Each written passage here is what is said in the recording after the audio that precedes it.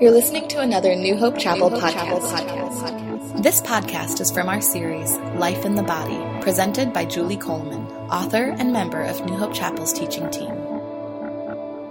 I had a lot of lessons about humility growing up. Not what you would think. Thinking of me, impulsive, big mouth, yes, I had those too. But I also had a lot of lessons from my dad about humility.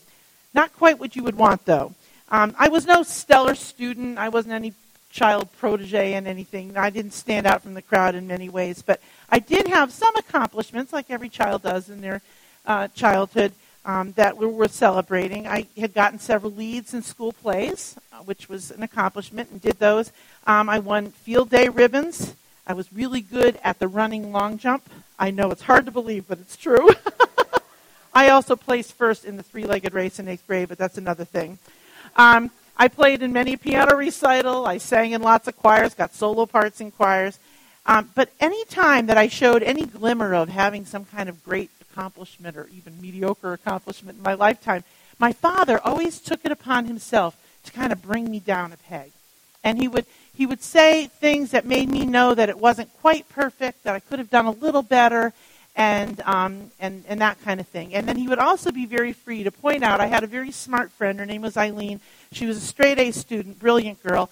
And, of course, I was not a straight-A student, and so my father felt free to tell me from time to time he wished I could get grades like Eileen got. And, it was that kind of a thing, always a little bit setting the bar a little bit higher than what I had reached. It was what my father did. Well, it kind of all came to the head.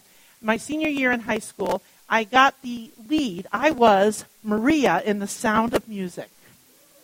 It was very exciting. I had really stiff competition. And it was but I was a senior. I think that's why I won out. The girl who was really better than me, she was only a sophomore, so they said, well, she'll get her part in the next 2 years. But anyway, she's a delightful girl, and I love her. She sang at my wedding. But anyway, but I got the part, and I came home very, very excited that I was going to be Maria in The Sound of Music.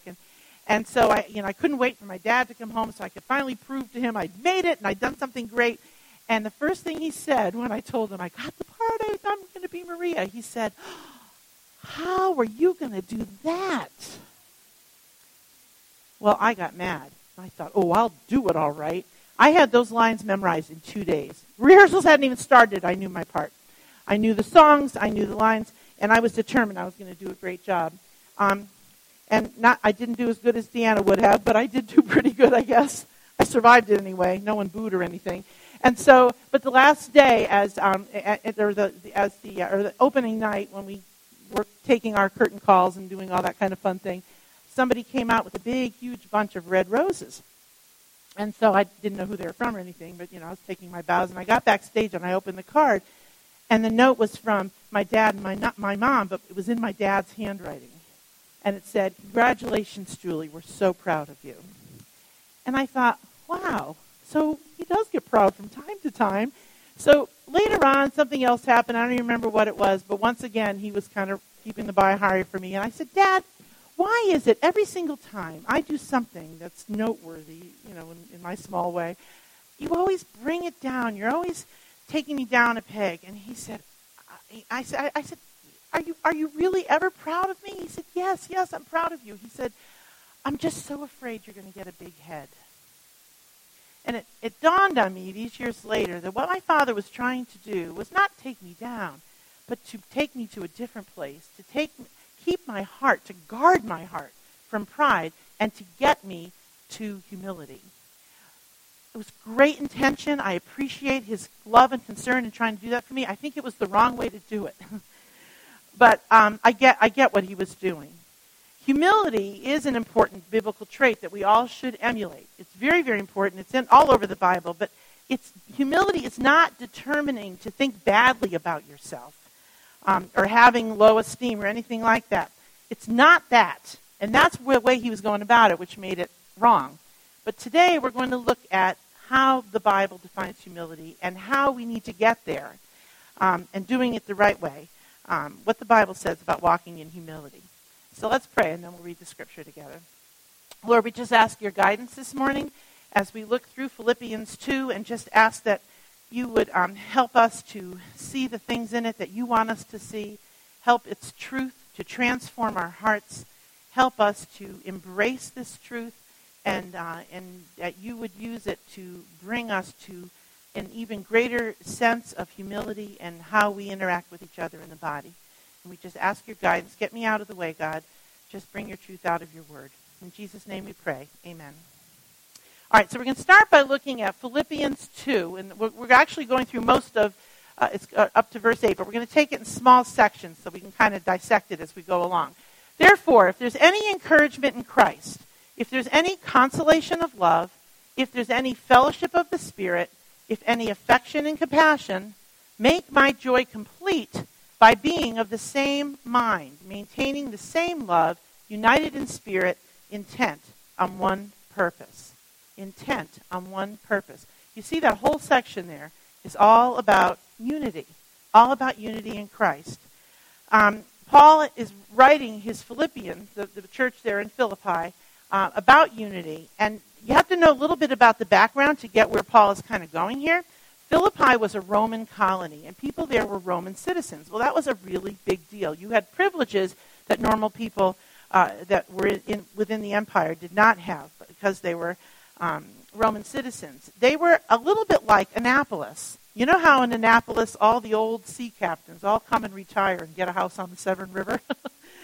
Well, that's sort of what Philippi was. Philippi was a place where the Roman government would give out parcels of land as reward to the officers in the Roman Empire, so they would go and settle there and enjoy a privileged status and be a citizen of Rome. So they were used to loyalty to an empire. It was kind of a military-minded colony. Well, you understand that. You live in Annapolis, so it was like that. And so they were used to loyalty to the empire, and they were used to thinking like a citizen. But Paul tells them in chapter 3 that they need a new way of thinking, that their citizenship is not really in Rome, but it's really in heaven. And they need to start thinking like heavenly citizens. And they had to start thinking like a people that had a different identity. They needed to operate as a body. And you can see it in twice now. He talks about unity as the way of having that mindset. In 127, he tells them he wants to see them standing firm in one spirit with one mind. And you see those things echoed again in chapter 2. Being of the same mind, maintaining the same love, united in spirit, intent on one purpose. You see that? Same mind, same spirit. One mind, one spirit. Unity. That's what he's talking about. And then he tells us the key to the unity. And that's in the next section in Philippians. He echoed that same idea that came from Jesus. Because Jesus was praying, and he said, I ask that they may all be one, so that, and here's the reason, the world may believe that you sent me. In other words, by our unity, as people in the church, by our unity, we are showing God to the world, by our unity. So unity is really, really important because we're called to show God to the world. And so therefore, Paul was echoing that as he talked about unity in this book of Philippians. So he goes on, and he gives a specific of how we can be unified. He says, do nothing from selfishness or empty conceit, but with humility of mind, regard one another as more important than yourselves. Do not merely look out for your own personal interests, but also for the interests of others. Now, to look at that and then go back to what he had said before, humility is really based on what we have been given. It's based on what God did for us. And he listed them: encouragement in Christ, consolation of love from the Father, fellowship of the Spirit. Our unity is really based on the fact that we have all of these things in common. We can have the same mind because we have the same love, the same spirit, and the same purpose. In spite of diversity, we have the essentials in common. First thing we have in common, very quickly, is a relationship with God based on grace. We can stand before him unashamed because he has chosen to pay for our sin and make the way for us to have a relationship with him. None of us have a claim to any responsibility for this. For grace are you saved through faith and not of yourselves. So we're all been given grace and live by grace. Also, our status as sons and daughters of God. We're fellow heirs with Christ. Again, a work of grace. Participation in God's work of building his kingdoms. We've all been given spiritual gifts to benefit the body of Christ, and every one of us is uniquely created, and everyone is uniquely important.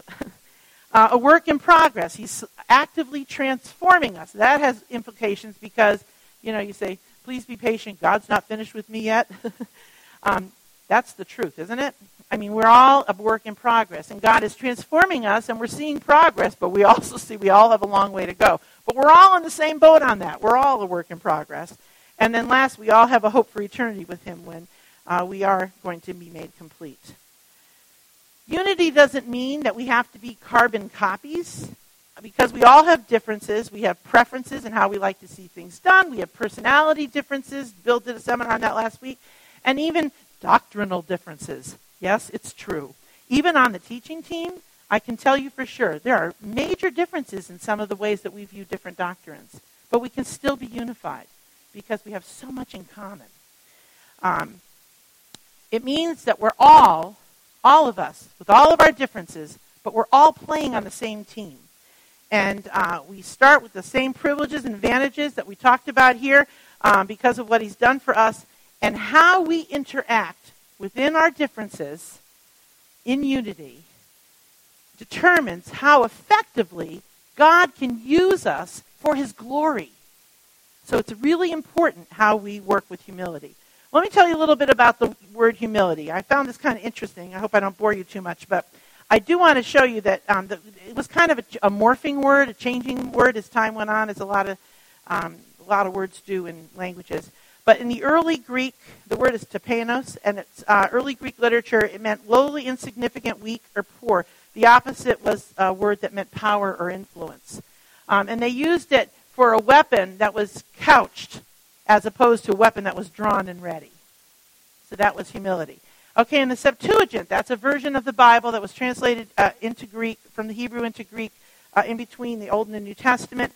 That word is used for an action rather than a state. And it means to stoop, to be modest, or compliant. Compliant, that's interesting. Stress on the proper attitude of the heart towards God and a right relationship with him. And then in the New Testament, the word is never, ever used for self-abasement. It's never used to make someone feel or make themselves feel belittled or degraded. It's not that at all. Sorry, Dad. I'm going like this because he's in heaven. He gets it now. But anyway, it's, and hopefully so will I. But he was a good man. But it was about reeling yourself in, away from your own power and influence. It's the connotation of how it's used in the New Testament is kind of the idea of adjusting to rather than to humble or abase oneself.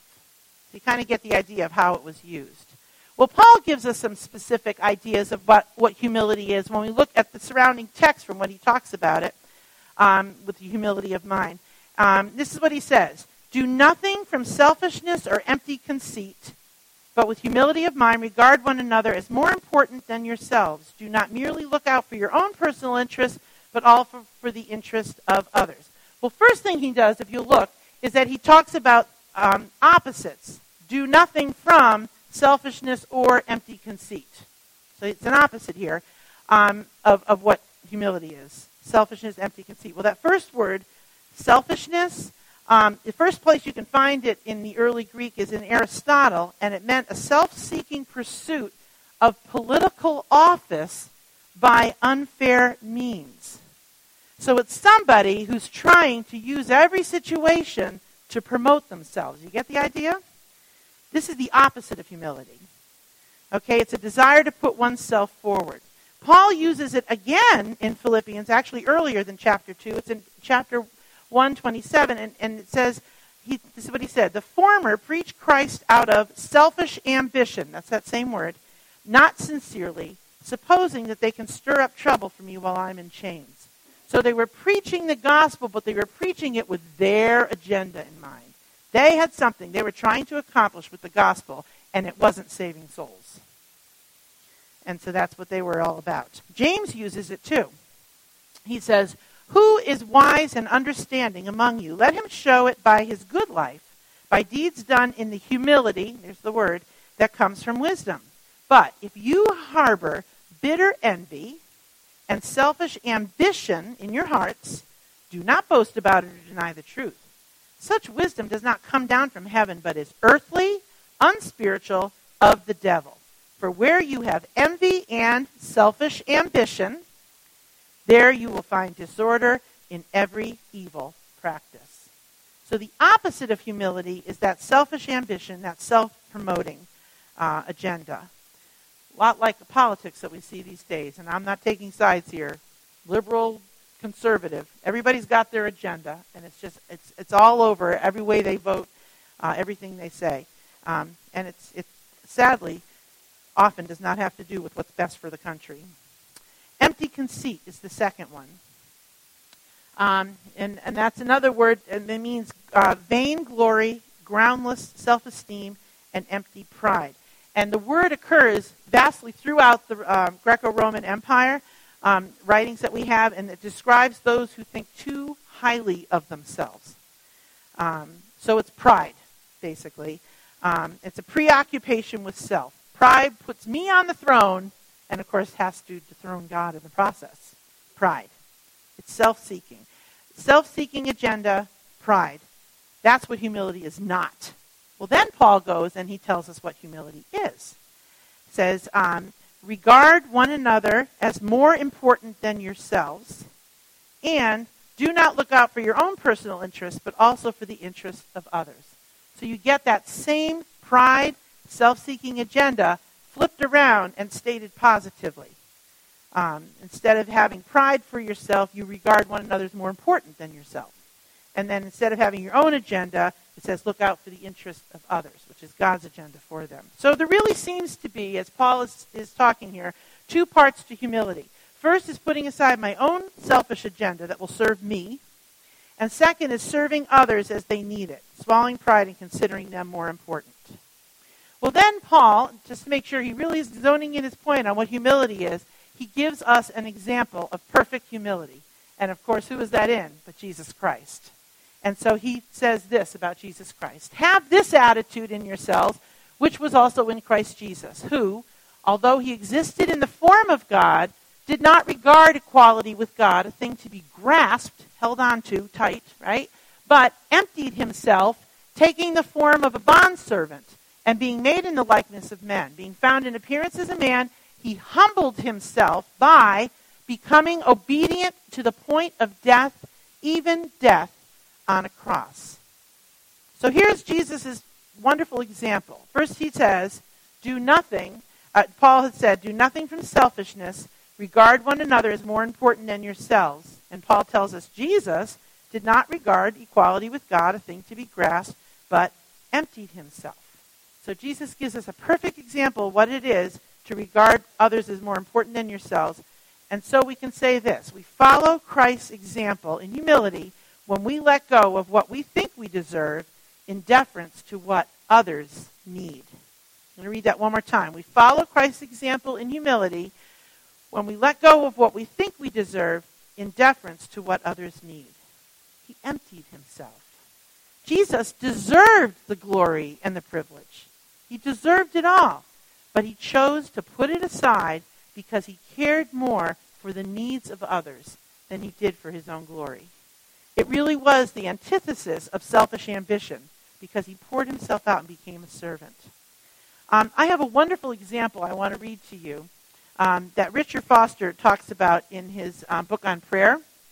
And it's a woman named Therese of Lisieux, and she had a prayer-filled approach to life that embodied putting self aside. She called it the little way. And this is what the little way was. It is to seek out the menial job, to welcome unjust criticisms, to befriend among us those who annoy us, to help those who are ungrateful. It's the ministry of small things. And she believed that Jesus placed much more value on those small things than he ever would on those colossal spiritual things that we all seem to think we should be doing. But this, you have to listen to this paragraph. It's so cute. An incident from Teresa's autobiography, The Story of a Soul, underscores the hiddenness of the little way. One uneducated and rather conceited sister had managed to irritate Therese in everything she did. Rather than avoid this person, however, she took the little way straight into the conflict. This is what she said. I set myself to treat her as if I loved her best of all. Therese succeeded so well in her little way that following her death, this same sister declared, during her life, I made her very happy. Therese, I'm sure, would be pleased. I love that. But that is just a wonderful example of someone who has decided that their own agenda is less important than meeting the needs of others. And that's exactly it. When we're humble, we're accepting reality. We understand our weaknesses and our strengths, but we don't make too much of them or too little of them. True humility is therefore not self-focused at all. C.S. Lewis put it this way, and this is probably familiar to you. Humility is not thinking less of yourself, but thinking of yourself less. That's humility. It's not so much thinking that people in our community here are better than we are. It's not what it's about. But it's thinking of them as those that have needs and concerns that surpass our own. We're not supposed to struggle to find the good in people. We don't need to worry about that. But we need to see them from that common grace perspective, that we're all been saved by grace, not through ourselves, and we're all a work in progress, which is also a work of grace. We're all in the same boat, and therefore we can be humble with each other. The second thing that Paul had asked was, do nothing from empty conceit. Do not merely look out for your own personal interests, but also for the interests of others. And then Jesus did it by taking the form of the bondservant. He humbled himself by becoming obedient to the point of death, even death on a cross. So a second way, the first way was pride. The second way now is our agenda. We follow Christ's example in humility when we accept that God's purposes are bigger and more important than ours. Remember what Jesus prayed in the Garden of Gethsemane. Father, if it's possible, let this cup pass from me, yet not as I will, but as you will. You know, Jesus was human. He was a human being, and every cell in his body was screaming out to get away from what he was about to encounter. He knew. He knew not only would he suffer immeasurable physical pain, but he would also suffer being ripped apart from God. And those two things had him just wishing he didn't have to do it. But he ignored that human instinct for survival and pain avoidance, and he turned his back on all of that in obedience to the Father's purposes and agenda. He definitely gave us an example in making our agenda God's. And in doing that, Jesus really revealed the character of God, as we will when we're humble, because it's the epitome of godlikeness. He wasn't a grasping, selfish being, but one whose love for others found its consummate expression in pouring himself out. I found another consummate expression of pouring themselves out just yesterday, actually, as I was reading through a couple of blogs that I like to read. And it's a woman named Katie Davis. Now, sorry. I was trying to get a book, but it's up there. Katie is, I don't know if any of you have read this book. It's actually hit the New York Times bestseller list. It's a recent publication. But she was a teenager from Tennessee and who left her comfortable life to live in poverty in the third world country of Uganda. And that's what her book is about. And this is what Katie writes in the introduction of her book. For as long as I remember, I had everything in this world that this world says is important. I was class president, she was in high school, homecoming queen, top of my class. I dated cute boys and bought cute shoes and drove a cute sports car. I had wonderful, supportive parents who so desired my success that they would have paid for me to go to college anywhere my heart desired. The fact that I loved Jesus was beginning to interfere with the plans I once had for my life, and most certainly the plans others had for me. My heart had been apprehended by a great love, a love that compelled me to live differently. She goes off for a missions trip, a 3-week missions trip after Christmas in her senior year. Comes back absolutely in love with the people, the country of Uganda, and totally determined to go back as soon as she finishes high school. And she told her parents, I'm going to go for a whole year. I want to work in this orphanage. She was going to be teaching kindergarten, 18 years old, taking that time out. So she went. and just felt totally drawn and fulfilled as she worked with these people. She heard about a little girl whose house had collapsed. I think it was an earthquake, and the little girl, when they dug her out, they realized that there were 2 other little girls living there, 3 children, 9, 7, and 4, without parents, surviving on their own, living in this house. So Katie had great compassion, because she's all heart, this girl. And so she told them that they could come and sleep at her house at night, and then they would wait to see what the Lord would do next. Well, what the Lord did next was the children started calling her mommy. And at a very young age, because she was, 19, 20 years old, she adopted these 3 children, and she is their mommy. And as her life went on, she ended up adopting, get ready for this one, 10 more. She has 13 daughters. She's 24 years old. It gets better. She starts seeing all these things that are going on, the help that everyone needs. The poverty is just abject, and it's just killing her as she watches and remembers her own childhood and how privileged it was. And so she started an agency that would sponsor children, because you have to pay to put your children in public school in Uganda, and it was more than the parents could provide. And so she started a sponsoring thing where for, I think it's $300, you can pay for not only the child to go to school, but for all their supplies, their uniform, everything, and feed the family for a year. Not a bad deal for $300. She started with an idea of doing 40 children. 150 signed up. And in the ensuing years, she is now at over 600 children being sponsored through the United States in this agency. She started a feeding program to feed the poor. She now feeds 1,200 children from Monday to Friday every week. And she's self-sustaining. She started a self-sustaining vocational program where she got the Ugandan mothers. They make these bead necklaces out of Ugandan magazines, and they sell them here in the United States, and they take that money to pay for their children's education and provide for their families. But let me remind you, Katie is 24 years old. I wasn't doing all that much when I was 24. Ann Voskamp, who's another author, wrote this. She said, I look at Katie Davis, and she is this. She's one mother who lives the welcome of the gospel. You can look into the eyes of her children and see resurrection. You can see how her door is an open welcome to the wounded, her couch an open welcome for the drunk, her garage an open welcome to the homeless, her bed an open welcome to the sick, her table an open welcome to anyone, her smile an open welcome to every one of her children, every stranger, every guest. There is a person who has given up her own agenda and went with God's, and God is using her to impact thousands of people. Katie's a gifted woman, but we've all been given spiritual gifts that make us unique and special. But the intended purpose of the gifts is never to put ourselves up. Never, ever. And so we should never be comparing ourselves with each other, because we're all created for God's specific purpose. They're not to build us up. In 1 Corinthians 12:7 it says, but to each one is given the manifestation of the Spirit for the common good. The gifts are given so that we can build each other up in the body of Christ, and we need to determine to use them that way. And that goes from the top on down in terms of church leadership. 1 Peter 5 tells the elders, shepherd the flock among you, exercising oversight, not under compulsion, but voluntarily, according to the will of God, and not for sordid gain, but with eagerness.